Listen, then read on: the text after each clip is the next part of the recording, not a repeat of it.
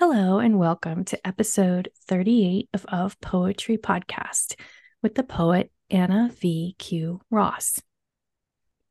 Anna V. Q. Ross is the author of Flutter Kick, winner of the 2020 Benjamin Saltman Poetry Award and the 2023 Julia Ward Howe Award in Poetry. If a Storm, winner of the Robert Dana Anhinga Prize and the chapbooks Figuring and Hawk Weather. A Fulbright Scholar, Massachusetts Cultural Council Fellow, and poetry editor for Salamander. Her work appears in the Kenyon Review, Harvard Review, the Missouri Review, The Nation, and elsewhere. Anna teaches at Tufts University and through the Emerson Prison Initiative and lives with her family in Dorchester, Massachusetts, where she raises chickens. Find her at annavqross.com. Hello and welcome, Anna. Hi, thanks for having me. Oh, it's so great to have you here and to read from your book, Flutter Kick, from Red Hand Press. We'd love to hear a poem from your book. Okay. We were talking about these self-portraits earlier, so I'm going to start with one of those. The first self-portrait in the book. It's called Self-Portrait as Girl. You were always looking for balloons, or not balloons themselves, but the feeling that they might appear at any moment. You looked for roads where there should not be roads, checking them off inside yourself. In the absence of dogs, you were brave about dogs. You felt you should love horses, but preferred trees, the way they moved without leaving. Once you twisted an apple stem to learn the initials of the man you would marry. Once you held your breath long enough to swim the pool's width, fastest of all, each blue-green second marking the length of you, then gave your apple prize away. Thank you. Thank you for that. You're welcome. I'm so excited that you have so many self-portrait poems throughout your book. I always feel like there's like the close reading of the poems that happens when you're reading the book. And then there's this reading when you come away and you like look back at the index and you're able to see, like you get to pan out from what you've been very close to and see the kind of the shape of the book and how the poem, a type of poem might weave throughout the manuscript. And certainly in Flutter Kick, that's your self-portrait poems. And I read a co-poet interview you did with Nicole Callahan with The Critical Flame, where you both talked about your new books. And you talked about your self-portrait poems as a kind of a spine for the book, because they seem to mirror or introduce themes that other poems expanded on. They acted a bit like magnets for each of the sections. And I loved those two wildly different metaphors, like a spine and then like a magnet. Like they're doing such totally different work. And one has movement and one enables movement, but it's about structure. And I was just like, oh, we need to all think of multiple metaphors for like how a particular kind of poem functions in a book. Like that's just so helpful. But I mentioned before we started talking that your self-portrait poems, particularly for me, I think as genderqueer, but also just as a writer, they opened up the speaker's self in a way to other, like this is other, even like self-portrait as a girl, that it could have been otherwise. And it was like a defamiliarizing in a way that I don't always feel that in a self-portrait poem. Like sometimes it's so hard to put this into words, and I'm hoping you have something more intelligent than I do to say about it. But just the way you have like, I'll just read a few of, I'll be specific about it. Self-portrait as smaller moon, self-portrait with alternate ending, self-portrait as tree line, which I adore. Self-portrait as invasive species, like these different lenses for just othering the self in a way to know the self better. Yeah, I mean that's very interesting. Like the other, so I think I started writing these because I did feel very othered from myself. And these were the first poems that I wrote after my son was born, my younger child, and my kids are 3 years apart. So he was little. And I'd finished my first book pretty much before my daughter was born, and then it came out shortly after she was born. And then I had another child, and I was really struggling to sort of figure out, who I was anymore, like personally, who I was, how I was going to continue as a writer, and also who I was in the world, because I started to notice how differently I was viewed. And some of that was nice. Like I remember we moved. I live in Dorchester, which is a neighborhood in Boston. It's sort of like the Bronx of Boston, maybe. It's a neighborhood that has a huge diversity of different people from different countries, different places. It's kind of the traditional immigrant neighborhood of the city. So many languages, just on my street, like Haitian Creole, Spanish, Senegalese, and I definitely felt like once I was walking around visibly pregnant, my neighbors sort of like started to like be more interested in accepting me into the community, because they saw me as like sort of making a commitment to be there with a kid. So that was interesting. But then there were other ways where I felt really kind of reduced by the way, not by motherhood itself, which I found quite expanding and expansive, but I but the way that other folks seemed to see me was disappointing. That they didn't look at me anymore. They looked at my children. And they didn't bother really to know my name. They just knew their names. And I started to feel quite othered from who I had been before them, and really like from who I thought of myself as in society. I thought of myself as like, a person with agency and ideas and, maybe something to offer. And then it turned out that many people thought I had already offered children, and that was enough. So yeah, so I think the self-portraits were a way of sort of investigating that othering and otheredness, and just maybe leaning into it, like saying, okay, I'm not going to be me, I'm going to be a moon for a little while and see what that is.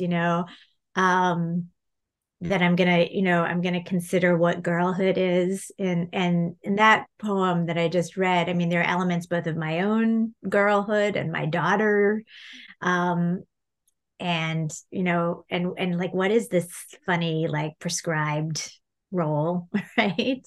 I mean, there's a line about twisting the apple stem, and I have a picture, or my mom does, of me doing that as like a 8-year-old or something. And I remember it, like, why as an 8-year-old was I concerned about who I was going to marry? Like, why was I thinking about that? But that was just, so fortunately my daughter has not done that. I don't think, anyway.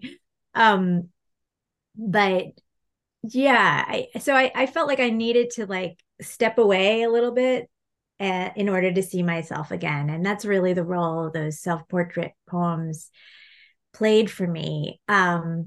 They also played a really important role of like keeping me going as a writer, like at a time when I didn't have a whole lot of spare, energy, breath. Mm-hmm.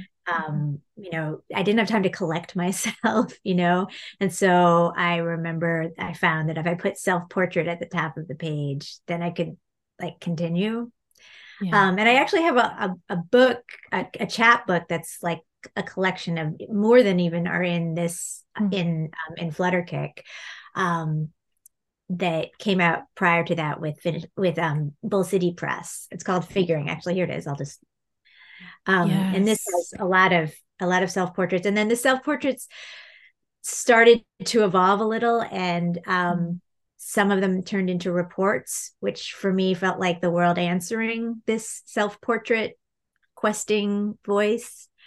But it was a really important moment for me to sort of try and look again, try and look at Yeah. what it means to be a self, you Yeah. know, in Yeah. our world. I love that. Do you know Iris Murdoch's MND, that story? No, I don't. Oh, it's just she has the line, it's like for thinking about another person who's difficult or and you realize you've been unjust towards them and might need to show them more grace. And the kind of hinge line for this in the story, which is in her philosophy essays, it's in the Sovereignty of Good set. The line is, "Let me look again." And I think that there's so much in terms of attention. Like our attention can be incorrect. Our attention can be focused not in the right way. Even when we're like, I've been looking. So the like, let me look again is this admission of like vulnerability and failability. And so I think that's really beautiful. And there I've brought Iris Murdoch in so we can check Iris Murdoch off my I will like always talk about I want to read that Murdoch. story now. Will you send me an email with the title so I don't forget? I know it's got like excerpted. It definitely it lives in my head. It's not rent free. I think it pays me. It's amazing. Well, so much of writing is about that act of looking, letting oneself look. Just like take a moment to really focus. Yeah, we think of it as words, but really we're taking what we see and putting it down, or what we feel. I don't know. Yeah. All the varieties of looking that we can do. Exactly. And I like Murdoch because she opens up like the idea of vision is really important to her. But also just attention. And I think it's nice to like not root attention just in any one sense, or that it can be like everything about your body attends. I'm thinking about your poem Journey too, because the lines, I could say it was like being born, but who remembers that?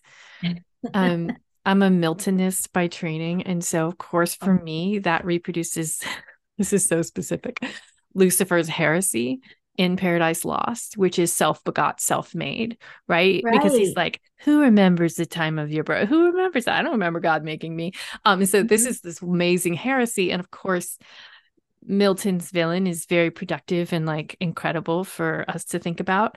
So the self-making, and that there's so much in our life that is self-making. And so that's one of the, I mean, Stanley Fish would say I'm surprised by sin, but that's one of the like, motivations of Milton's. I remember when I first read Paradise Lost, really rooting for Satan. Like I really liked him. Yeah.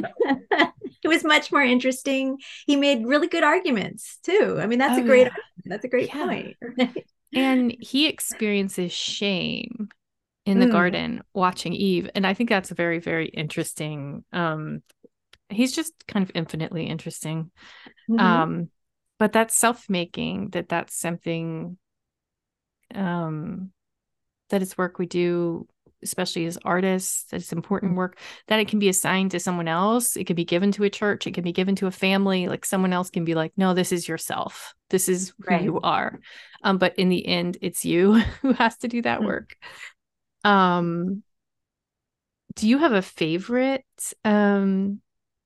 I'm just curious. Do you have a favorite self-portrait in this book, in Flutterkick? I'm not sure.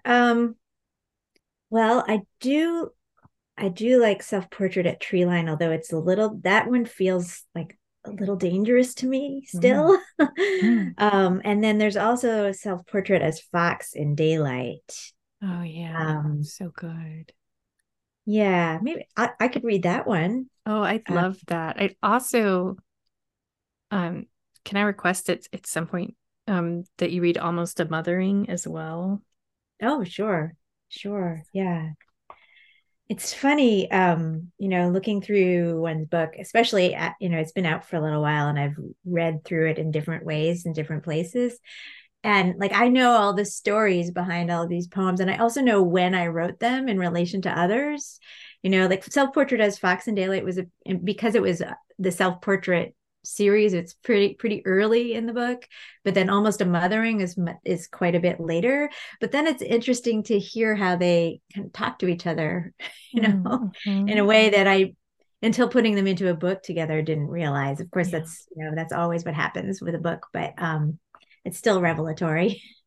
Yeah. um, yeah, this one, Self-Portrait as Fox in Daylight. I wrote this after I was at Sewanee Writers Conference, and there was a lot of construction going on in the they were rebuilding, like there was a big hotel that they were building on campus, and it seemed to have disturbed a lot of the local wildlife because Sewanee's sort of in an area where there's a lot of woods and things.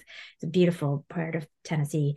And there was a fox that kept showing up. Like, and foxes aren't supposed to be around during the day, but I think perhaps its den had been disturbed by all of the digging up.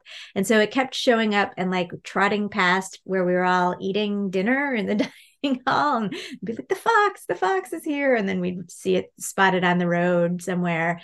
And yeah, I thought, okay, here's another out of place creature, Mm-hmm. So I wrote this when I got back from that conference. Self-Portrait as Fox in Daylight. I should be darkness, twitch of haunch, and rumor among brush. Should skulk and den where my blue-eyed kits burrow themselves in sleep. Should not be walking this road's tar parade, its swindling itch of light. I trouble a nearby scent of mouse or vole, then sit and stretch, then rise to trot the double lines, my tail a flare to puzzled honks and rear view stares. I shuffle on, the heat a fence I follow. How to explain? I've been unmasked by sun, its bitter yellow reach that pins me sure as want or stone to this bald stage. I've lost the trick of you, my shade. Should I read the other one now, like so we can hear them together, or do you want to just Yes. talk about that one? Yeah, I'd love okay. that. Thank you. Okay. Um, I wrote Almost a Mothering also, and not at home. I was at the Virginia Center for the Creative Arts, um, another beautiful, bucolic country place. Where is it? Towards the beginning, I know. Both of these poems allowed me to research animals, which is also a fun thing. um,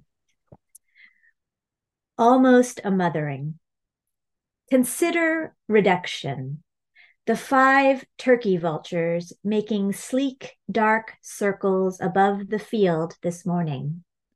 They hunt by smell, I read, but hunt isn't right. Instead, they gather from the air some wind-translated sign of carcass. No punishment, nothing inflicted. The angle of their plunge, a means to rewind body to material, almost a mothering.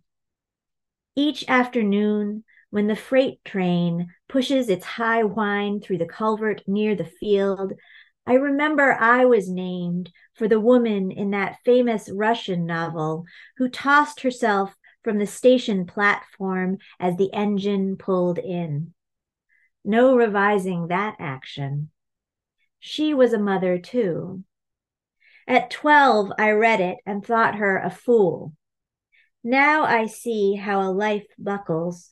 A horse whose head has been yanked too often takes command how it can.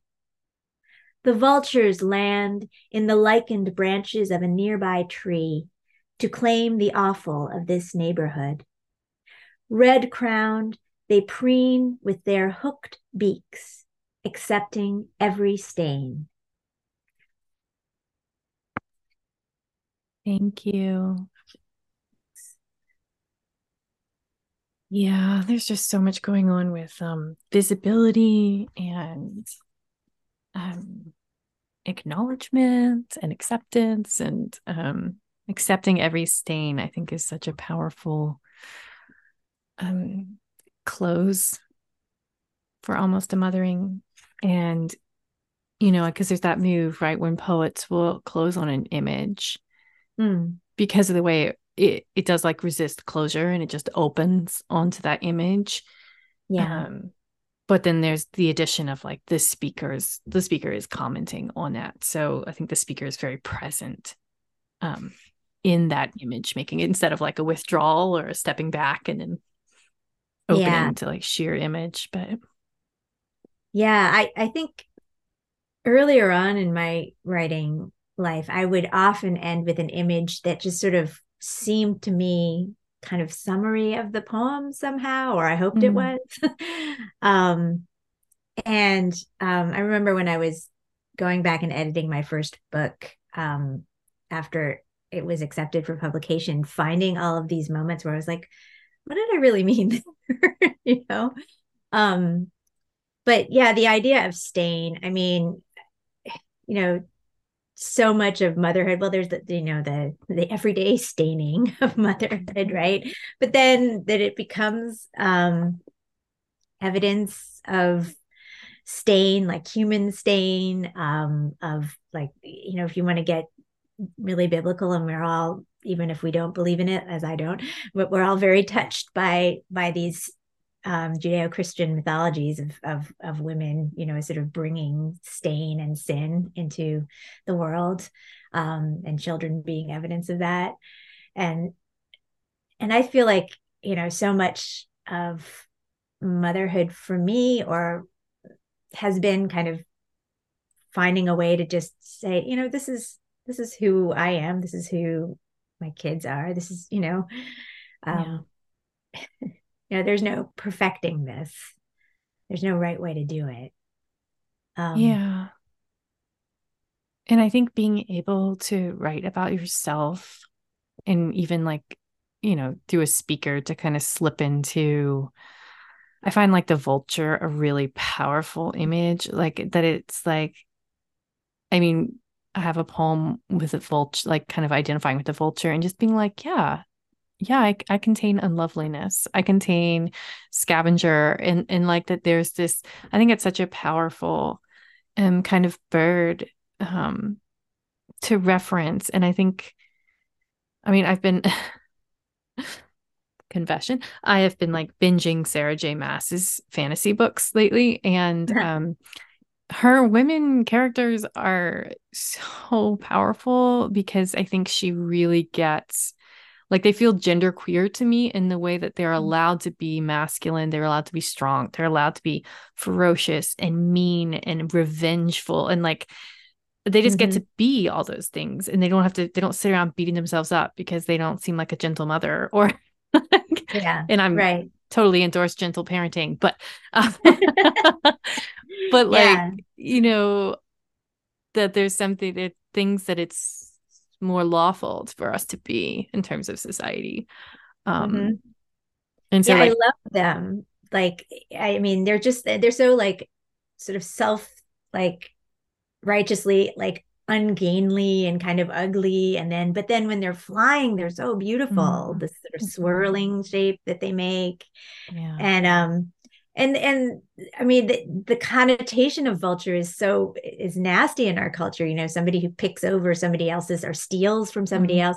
But then really they're doing this incredibly important work of like kind of cleaning up after everybody else and like returning energy to the earth. And, Yeah. I mean, yeah, I love that. I love that sort of way of, if I can find a point in nature that disproves all this human silliness, I'm there for it. um, I went down a total rabbit hole on vultures when I was there, just because they were always in the air. Yeah. They're But what if, really if there cool. weren't any around? We'd really be in trouble. Yeah. Yeah. And I mean, they're an old world bird too. Like they're so old. Yeah. Um, and I mean, if ever there was an animal for a poet, whether it's the vulture or the fox, right? Like the sly, nocturnal hunt. Like to me, those Mhm. animals are amazing. And also, I mean, I think of Renard the fox in terms of French fairy tales, and Oh, Renard right. also being Trickster, present. yeah. And I Yeah. wanted to ask with your fox poem, wait, have you seen Fleabag? You've seen I Fleabag have. I love Fleabag. Oh my with the gosh. fox, right? The Right. fox that keeps Right. appearing. Yes. Have Yes. you read about that fox in terms of like what it represents or? No, I didn't investigate. I just kind of went with it. What are the theories? So, I mean, right, it's like a medieval bestiary animal, right? That there are all these readings on. And there are Oh. theories that when it shows up, it's when like the priest is encountering like lust or desire, Oh, and okay. it upsets and disturbs him, right? And that's when the fox appears. And I think that's just amazing. Like I love that. So when she says at the very end, he went that way, and the fox trots off. Yes. Yes. So Wow. good. So Yeah. good. Yeah. The animal work. Yeah, I have Yeah. other foxes in the book that I have the All Hallows poem, which um my daughter was dressed up as a fox. She asked to dress up as a fox. Yes. 3. Yeah. Yes. I love that you have that and you talk about her Halloween costume because my children are also 3 years apart. And at one point, back when I could choose their costumes, haha, for them. Well, I mean, they wanted to be it, but I go towards cute costumes. I wasn't dressing them like death ghoul, like they want to go as now. But the older one was a fox, and the toddler, who of course I got to choose their costume entirely, was a little chicken, and they were so Oh. cute together. I was just like, it was so cute. I had my way that year. Yeah. Um, but those were the good easy years in some ways. Mhm. But um I thought that, and I said it in the poem, that mm, like it was really like we're talking about, I really think that she wanted to be a fox because she was interested in being like, that was the scariest thing that she could think of, that's you amazing. know?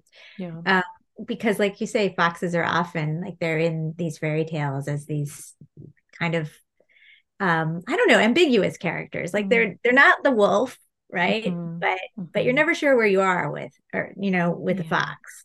Yeah. Um, and I think she wanted to be that. She wanted to figure that out and sort of inhabit it. Yeah. Which was exciting. And we'd been in Ireland that summer, and there had been a fox. Like the story in the poem about digging up the moles in my granny's garden is true. So she kind of like she had this Mm, idea of mhm. foxes. Um, yeah. Yeah. And when you keep chickens, like the chickens come out in your book that you keep Mm. hens, and I mean that just gives you a whole nother perspective on predation and For sure. predators and hawks and snakes and foxes, like everything. Like I Mhm. have a line in a poem where it's like all the animals wanted in. Like just they Yeah. know you have something and they want it. And Mhm. that's just it's a powerful lesson, like learning that.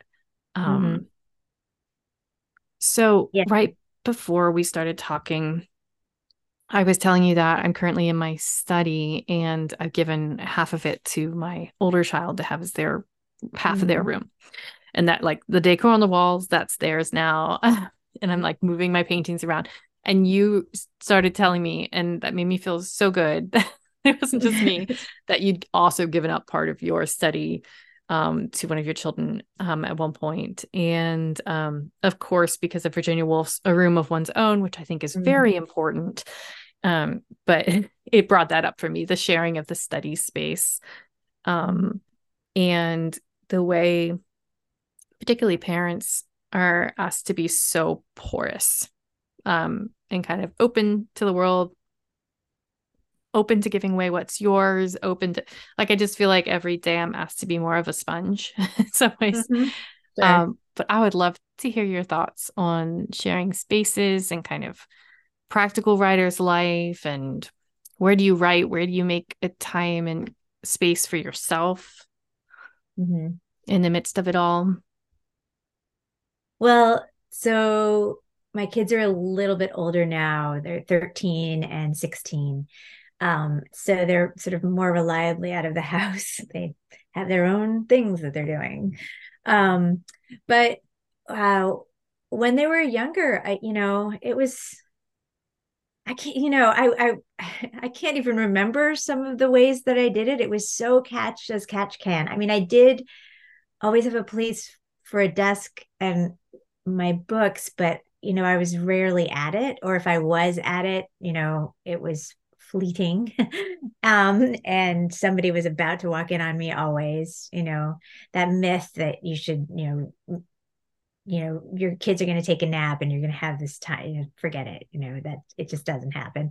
I do remember at a certain point that, like, on Sundays, I would like make a point of going to a cafe for a couple of hours in the morning. Like, that was kind of an arrangement that my husband and I had.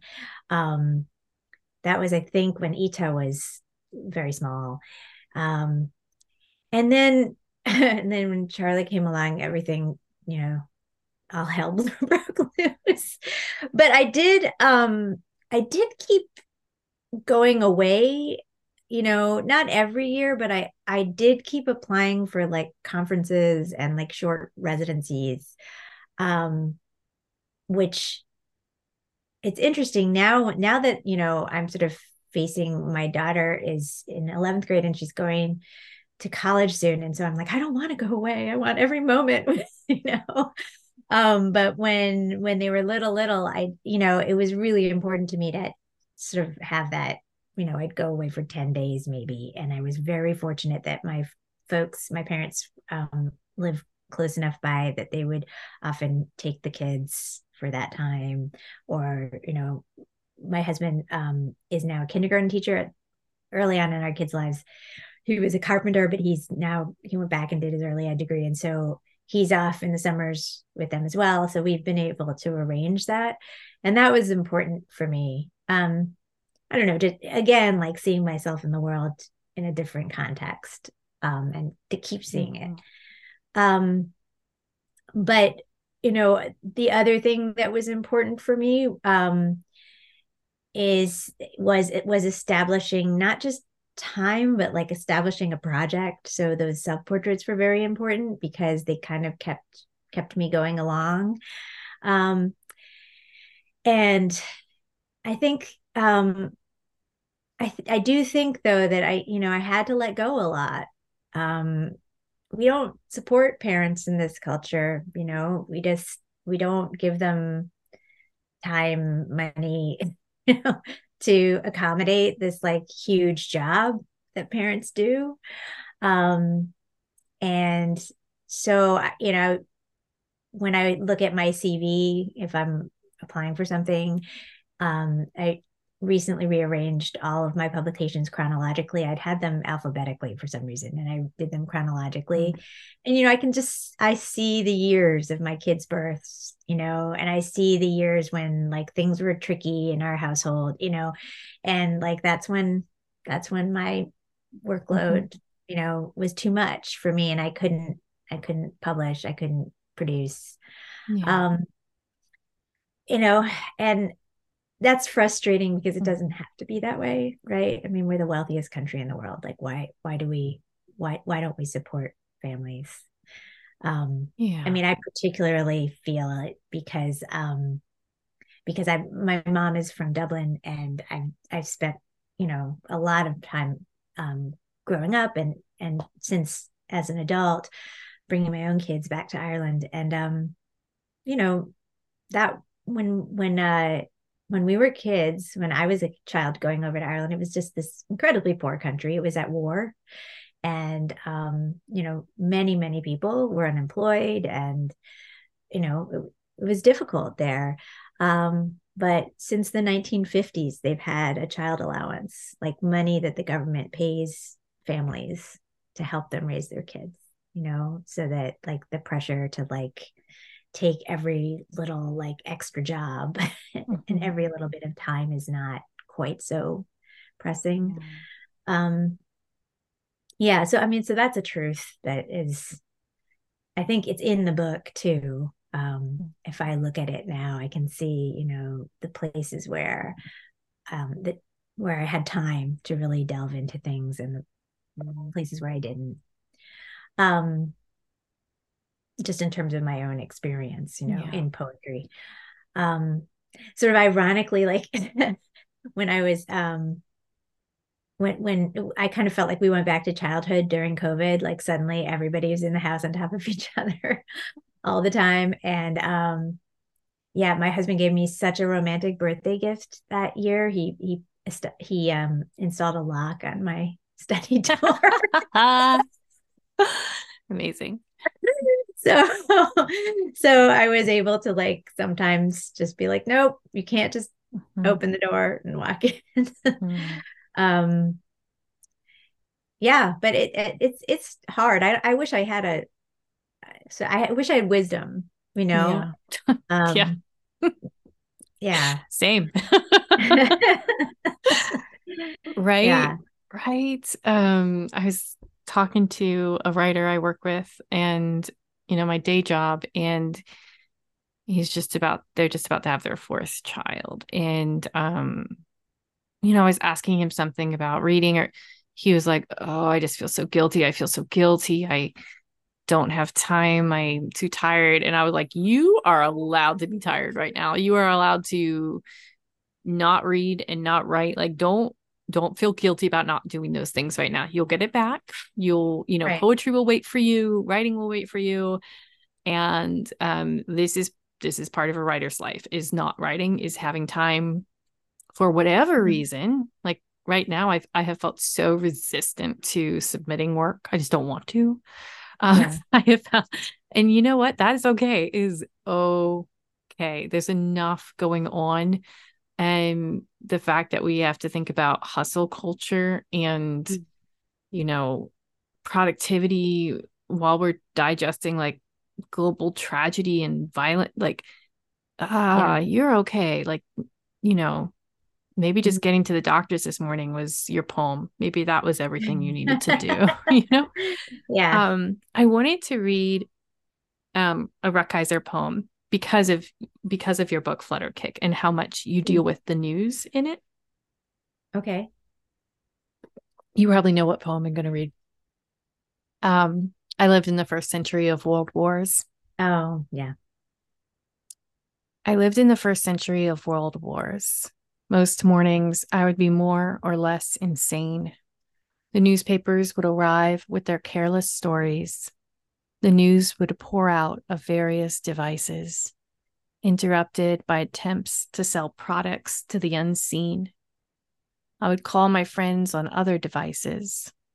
They would be more or less mad for similar reasons. Slowly, I would get to pen and paper, make my poems for others unseen and unborn. In the day, I would be reminded of those men and women, brave, setting up signals across vast distances, considering a nameless way of living, of almost unimagined values. As the lights darkened, as the lights of night brightened, we would try to imagine them, try to find each other, to construct peace, to make love, to reconcile, waking with sleeping, ourselves with each other, ourselves with ourselves. We would try by any means to reach the limits of ourselves, to reach beyond ourselves, to let go the means, to wake. I lived in the first century of these wars. Hmm. And just how wildly relevant this poem is. I remember when it started really circling during the early days of the Trump administration and during that inauguration. May it live in infamy. That like we all felt just crazy. And yeah, I say that as someone diagnosed with mental illness. Like, but yeah, like I'm like, well, okay, I do feel crazy right now. Yeah.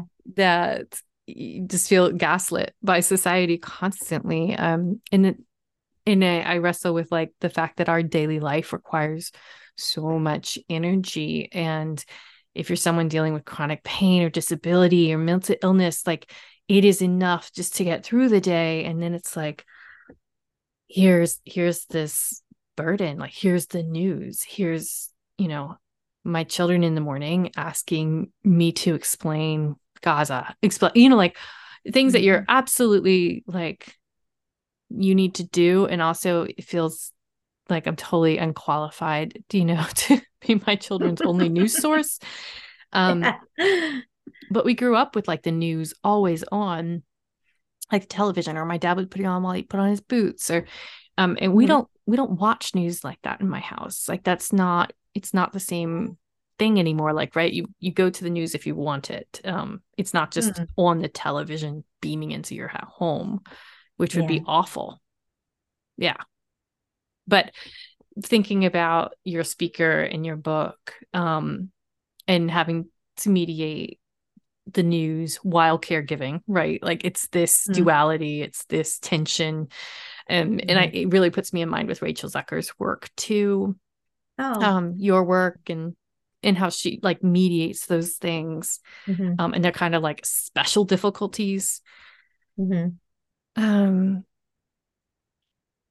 Yeah, I mean, well, sorry, did I interrupt? No, go right ahead. Yeah, I mean, I guess we're like an NPR household, in that like that radio is on, in the morning all the time. And I just flashed as you were talking, this memory of, I often have it on in the car, and driving Ita to school, like in kindergarten. And Syria, the war in Syria had kind of begun. And they were talking about it. I think this was the BBC. And yeah, like you said, I was trying to be like, okay, what do I know? Like, I want to give an accurate rendering of this conflict to my 5-year-old in a way that she can understand it. And we were talking about what war is and how it can happen and why. And fortunately, the drive's only about 15 minutes. So, I didn't quite run out of things, answers for her. And then, several months later, we were again driving to school, and again, the BBC is on, and again, Syria comes on, and Ita's saying, wait, Mom, are they still having a war in Syria?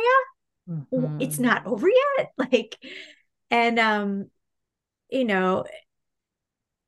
then the conversation was about, how long wars last, and how, and the repercussions, and but so much of parenting for me is, so much of the gift of it is having that like new lens and that outrage. Like, wait, these grown-ups haven't figured it out yet. Like, how are they still doing this? Like, clearly they know it's bad. How is it still happening? And it's true. Like, how is it still happening? How are we still going through these conflicts, repeating them over and over again? So I think that mediation, as difficult as it is also really important to me as a person, that I've had to like rethink all my assumptions, that I am, constantly, I hope anyway, questioning. And if I'm not questioning, one of my kids is questioning and forcing me to question, Yeah. forcing me not to be so jaded. Which it's just very easy to become jaded in our society. And as somebody who came of age in the 90s too, that was like, you were meant to be jaded, if you weren't. Oh, yeah. Yeah. Then yeah, you were really, I don't know, very uncool. Yeah. So I'm glad that that's not the mode now, although I No. fear with all of these conflicts that, that's what we'll go back to. Mm. Um, but yeah, I think that one thing that's been really important to me, as a parent, is being as honest as I can be with my kids, and really trying to answer the questions. And so that's maybe part of what I'm trying also to do in these poems, is, if I have to be honest with them, I also have to be honest with myself Mm-hmm. about, Mm-hmm. what I'm thinking about, what these reports are bringing up in me. And so the report poems, many of which kind of have voices from the news in them, Mm-hmm. and gave life to other poems in the book. I get at that, like, kind of responsibility to, like, look back at the world and see it, Yeah. and Yeah. This came up at the panel I was on at the CD Wright conference, which is where you and I met in person for the first time. Mm-hmm. And we'd known each other on Twitter in that in that Yes. sphere. I refuse to call it by its new name.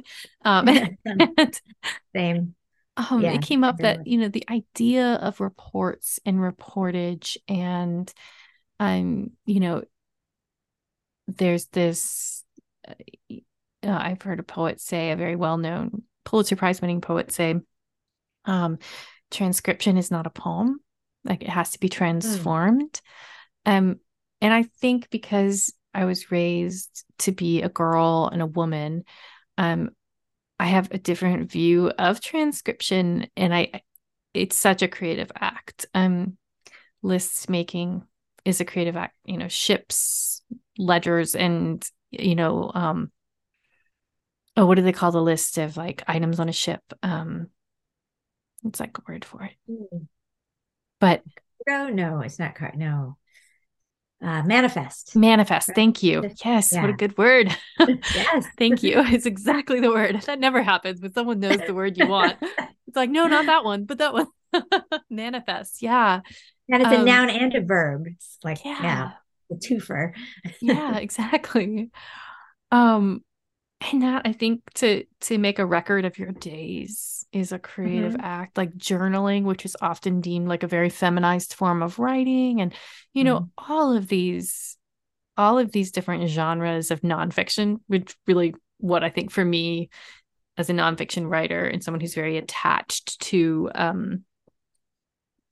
I don't know if the idea of nonfiction, um, but in that same co-interview you did with Nicole Callahan in The Critical Flame, where you brought up the unverifiable fact and the documentary fact from Rukeyser, which, Mm-hmm. touchstone Rukeyser for this episode. Yeah.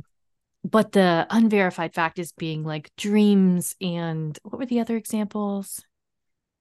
Um, Now Dreams and I'm totally desires. blanking, but I think a lot of it was dreams. Yeah. And desires Um, and sexuality and like things yeah.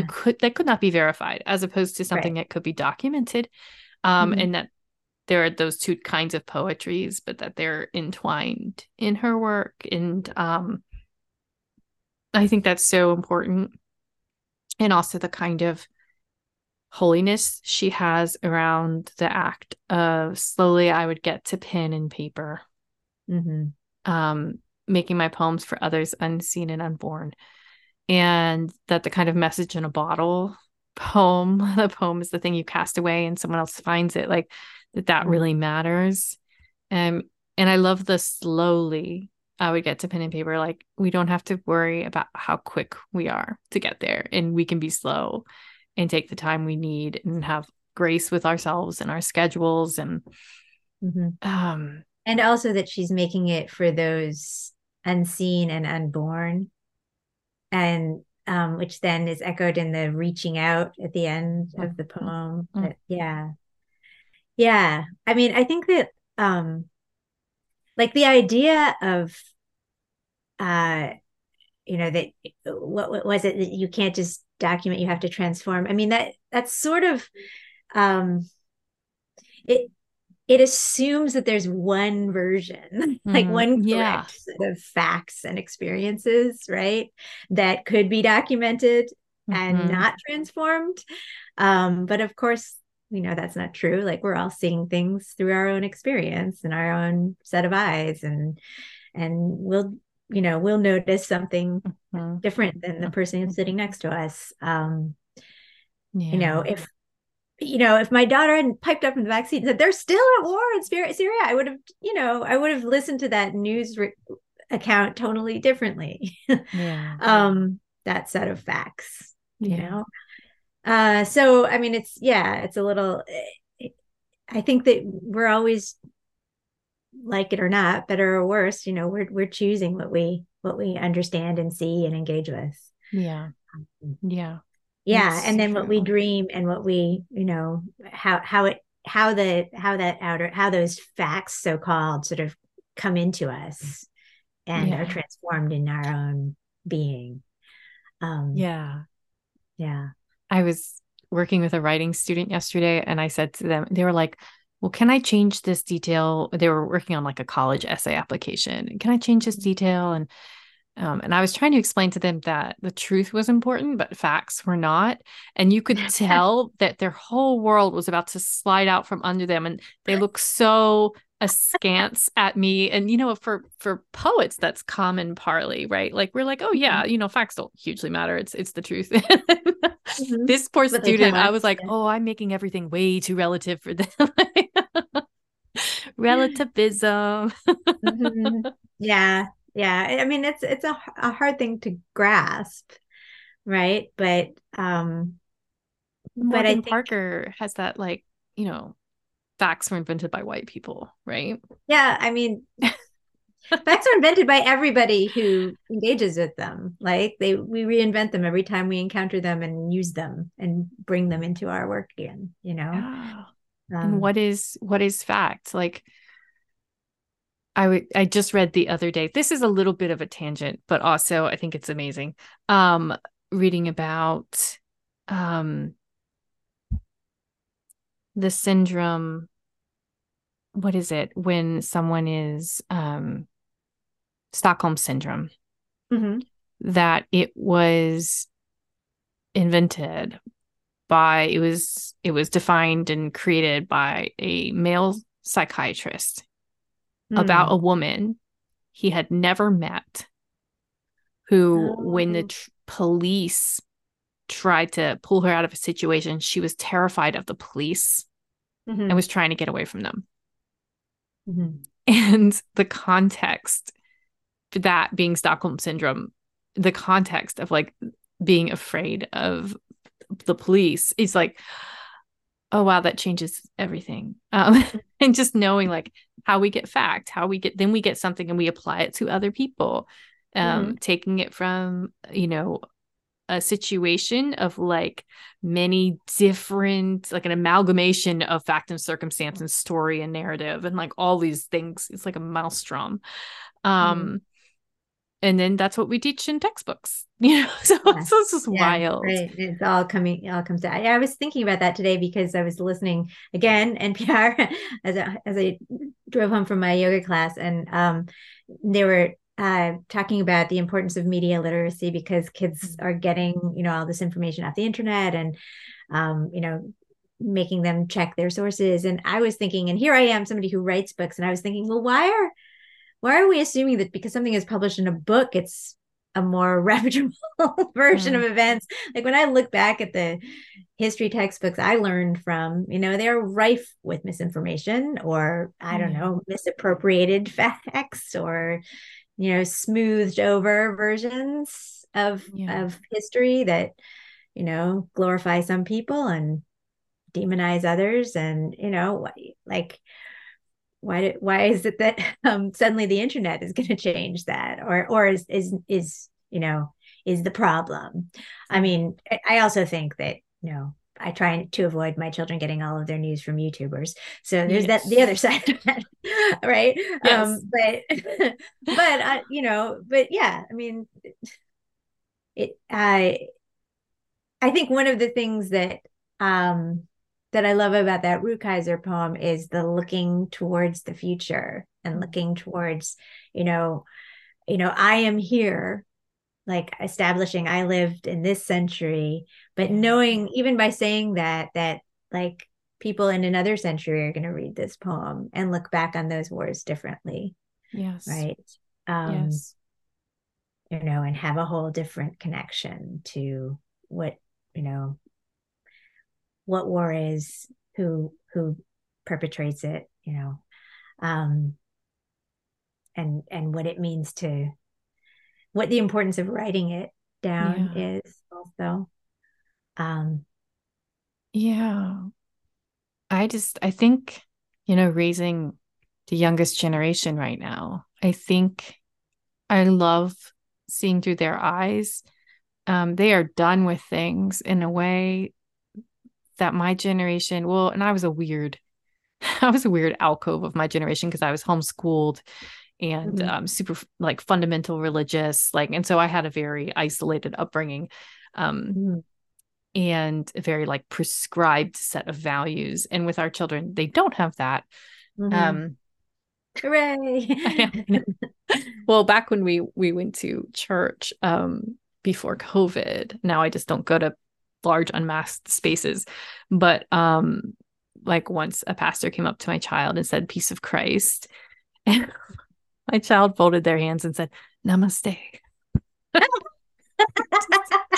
It's just like, well, you understood the spirit. That's excellent. I love it. More important than Yeah. but they are done. Like my children will tell someone if something's homophobic or transphobic or racist. Like Mhm. they're like, hey, that Christopher Columbus video you showed in school is racist. Like what? Right. And it's just they have a different way of looking at the world, like a level of articulateness and explicitness and understanding identity and more. Not that Mhm. that's something you like lock down, but it makes me really hopeful. But also having children who are really depressed about the climate is hard. Um, Yeah. Yeah. and yeah, violence. Like, what is a book of poems right now without a poem about gun violence? Like, what is like thinking about that as I read your book, thinking about gendered violence in America, Mhm. um, thinking about some of the solace and some of the energy that art can give us to keep functioning. And like I love that you close your book with a beautiful ekphrastic poem. In fact, would you like to read that poem as our close? And Sure. could you also delight us by reading your note either before or after? Okay. Because I think your note is just beautiful and I just love a good note section. In fact, if I turn to the back of someone's book and it doesn't have notes, I will like gasp. I'm like, you made this all by yourself? That's impossible.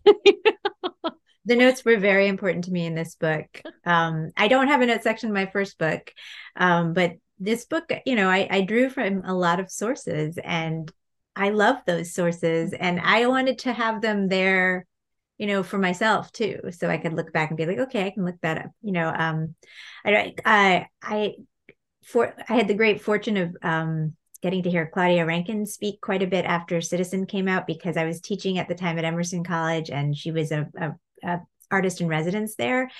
And she talked about how important it was for her to have like verifiable fact in her books. Like, not okay, so we've just been talking about how fact is constructed, but the things that like people could look up. So her Wow. poetic essay about Sabrina Williams, because she wanted the personal to also sort of connect to the larger world. And that was what I really wanted in my book. Yeah. I That mean, is so powerful. That is so, I was thinking too about Robin Cost Lewis's Voyage of the Sable Venus. yeah, I love that book. Because it's like the ways we can travel through art, even when we're in one space. And like in that book, it's the speaker in front of their computer with their baby, and they're like looking at art online and being able to create archive and like move through the world digitally, even when you're like homebound or when you're illness bound or whatever. Right. And I find that really powerful. I think particularly coming from like a woman queer lens. Um, but yes, I would. Yeah, because there's so many places in the world where we're told we shouldn't go, right? And I think art does allow us to go places, even if it's imagined or through a screen or whatever, but it does allow us to go into places where we've felt excluded or felt we weren't allowed to be.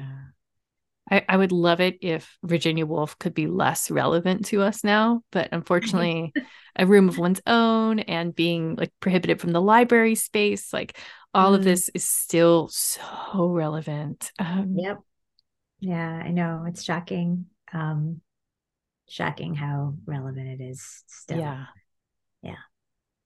Yeah. I remember I just did another interview, and I referenced this. I remember reading Adrienne Rich talk about how when she had her children, it was a revolutionizing experience. And I remember reading that when my kids were really young and thinking like, yes, absolutely. And then thinking like, wait, why does it still have to be that way? Because she meant it in a way of like she became just enraged at what she suddenly saw vividly before her as her, the structures, the institutions of the world. And I had exactly that. I still have exactly that same response. So yeah, that's one thing. Art brings us forward, but it also sort of reminds us of like what these like sort of I don't know, seemingly immovable structures are. I think it's C.S. Lewis, who I don't adore. I like his fiction. I don't like his apologetics, and I don't like that he's like one of the only intellectuals that fundamental Christians will like accept. I'm like, there's other people. But he has this thing where he says like the only solution to the problems, our contemporary problems, are to read old books. And there's something about like the way others have been dealing with these same issues for thousands of years. Like when you get into texts and you're like, oh, wow, like we didn't invent the wheel in terms of warfare or, racism and immigration or, like this stuff is so old. And you can be supported. Like, and this is something they talk about in like CPTSD healing, is that there's a community of people, but you also have a community of books. And that is also how your healing happens. And I think that is really powerful, especially for a lot of us homebody / hermit / introverts. Yeah.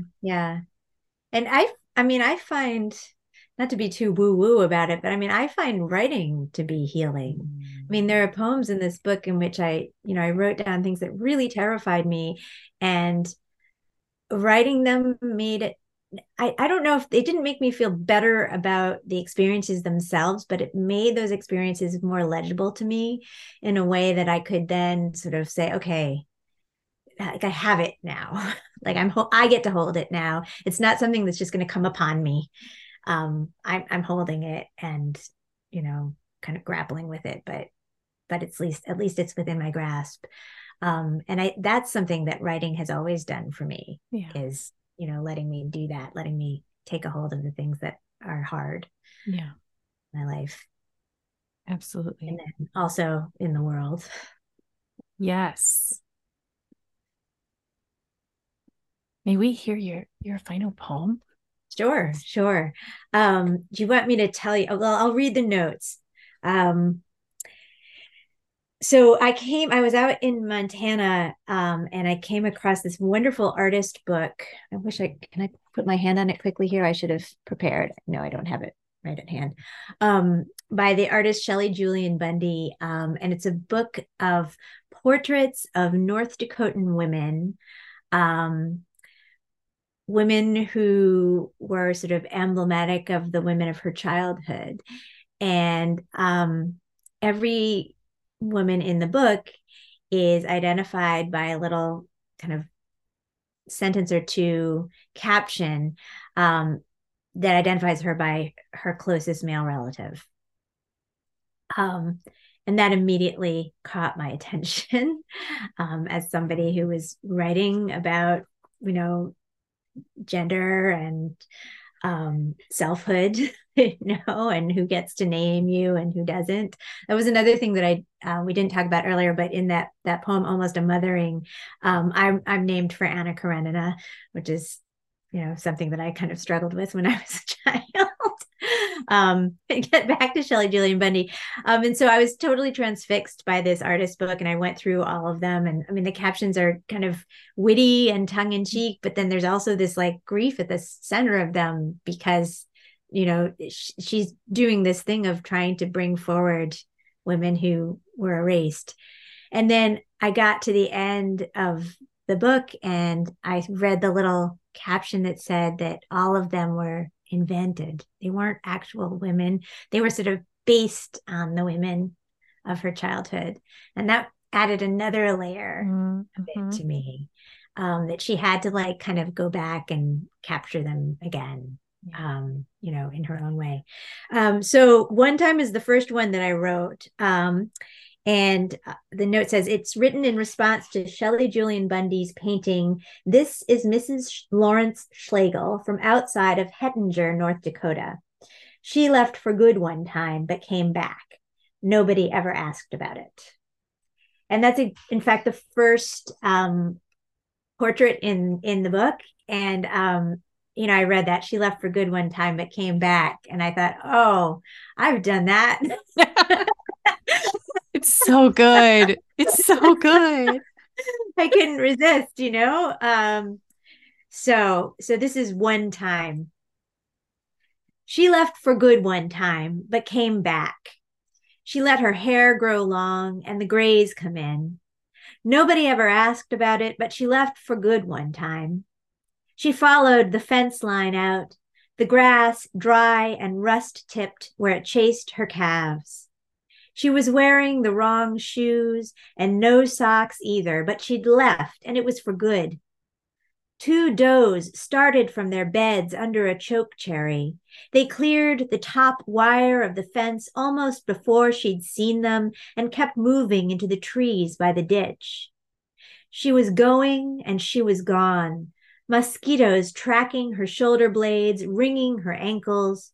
She kept the fence line to her left and the creek to her right as she left for good, for better or worse.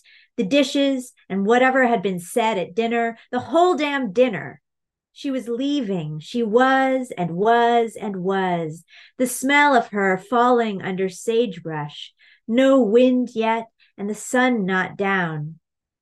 You'll take what God gives you, they said, as her children wriggled beside her, and the last bite on her plate gave her the fisheye. But she'd left for good, and the creek agreed, flashing the last acre until it slid under the single barbed strand that marked the neighbor's land, and someone else called someone else in to supper. It would be bedtime soon, the nighthawks buzzing the trees for insects, their chicks lodged among river stones below. It had been for good when she left, all of it, she knew, and also that someone would need a last drink of water now and a song from when you were little. Someone would need to touch her hair, to pat it softly until sleep came this time and for good. Yes, thank you. Thank You're welcome. Thank you. It reminds me of like running away when you were little too. Which I don't, it's one of those things you say and then you're like, that's a universal experience, right? Everyone tries to run away when they're little. Oh, sure. Yeah. I just wrote a poem recently about my kids running away. Wow. Mhm. Yeah. Mine have definitely put things in a bandana and gone down to the park where we live. Yeah. I think that's as far as they got, but sometimes Mine you went just to the gotta run backyard. But they went behind the garage, so I couldn't see them. That away. was, Oh my goodness, that's amazing. yeah. Don't perceive me. Yeah. I'm not here. You can't see me. They left for good one Yeah. time and came back. But then they came back once they'd eaten all the snacks. That's amazing. That's amazing. To have safe spaces you come back to. Mhm. Mhm. Very Anna, important. thank you so much for being on the podcast. It's an amazing time talking with you today, and we will have your book, Flutter Kick, linked in the show notes. So I hope our readers hurry up and get their copies. Oh, well, thank you so much. This was really a pleasure. It was really wonderful to talk to you. And thank you for reading my book and having so many Oh, interesting things to say about thank it. you. Wonderful to meet you. And also shout out to CD Write Conference for bringing writers together. Yeah, everybody should come to the CD Write Women Writers Conference. It's a wonderful, It's wonderful so space. good. So intimate, so non-hierarchical, so Yeah. smart, so warm. Mm-hmm. Were you at Mm-hmm. the panel that devolved into hugging at the end? That was pretty I great. missed that one. I was so mad. But then everybody was coming out and they all hugged me as they were That's coming out. amazing. Yeah. I remember they were going to do a writing prompt and I really needed a drink of water. So I hopped out to get a drink of water and I wasn't sure I'd be able to write. When I came back in, everyone was hugging. They were like, we just turned into a hug fest instead. Do you want to hug? I was like, okay. So it was amazing. It was really good. Definitely recommend CD Write Conference. Yeah. Yeah. It was wonderful.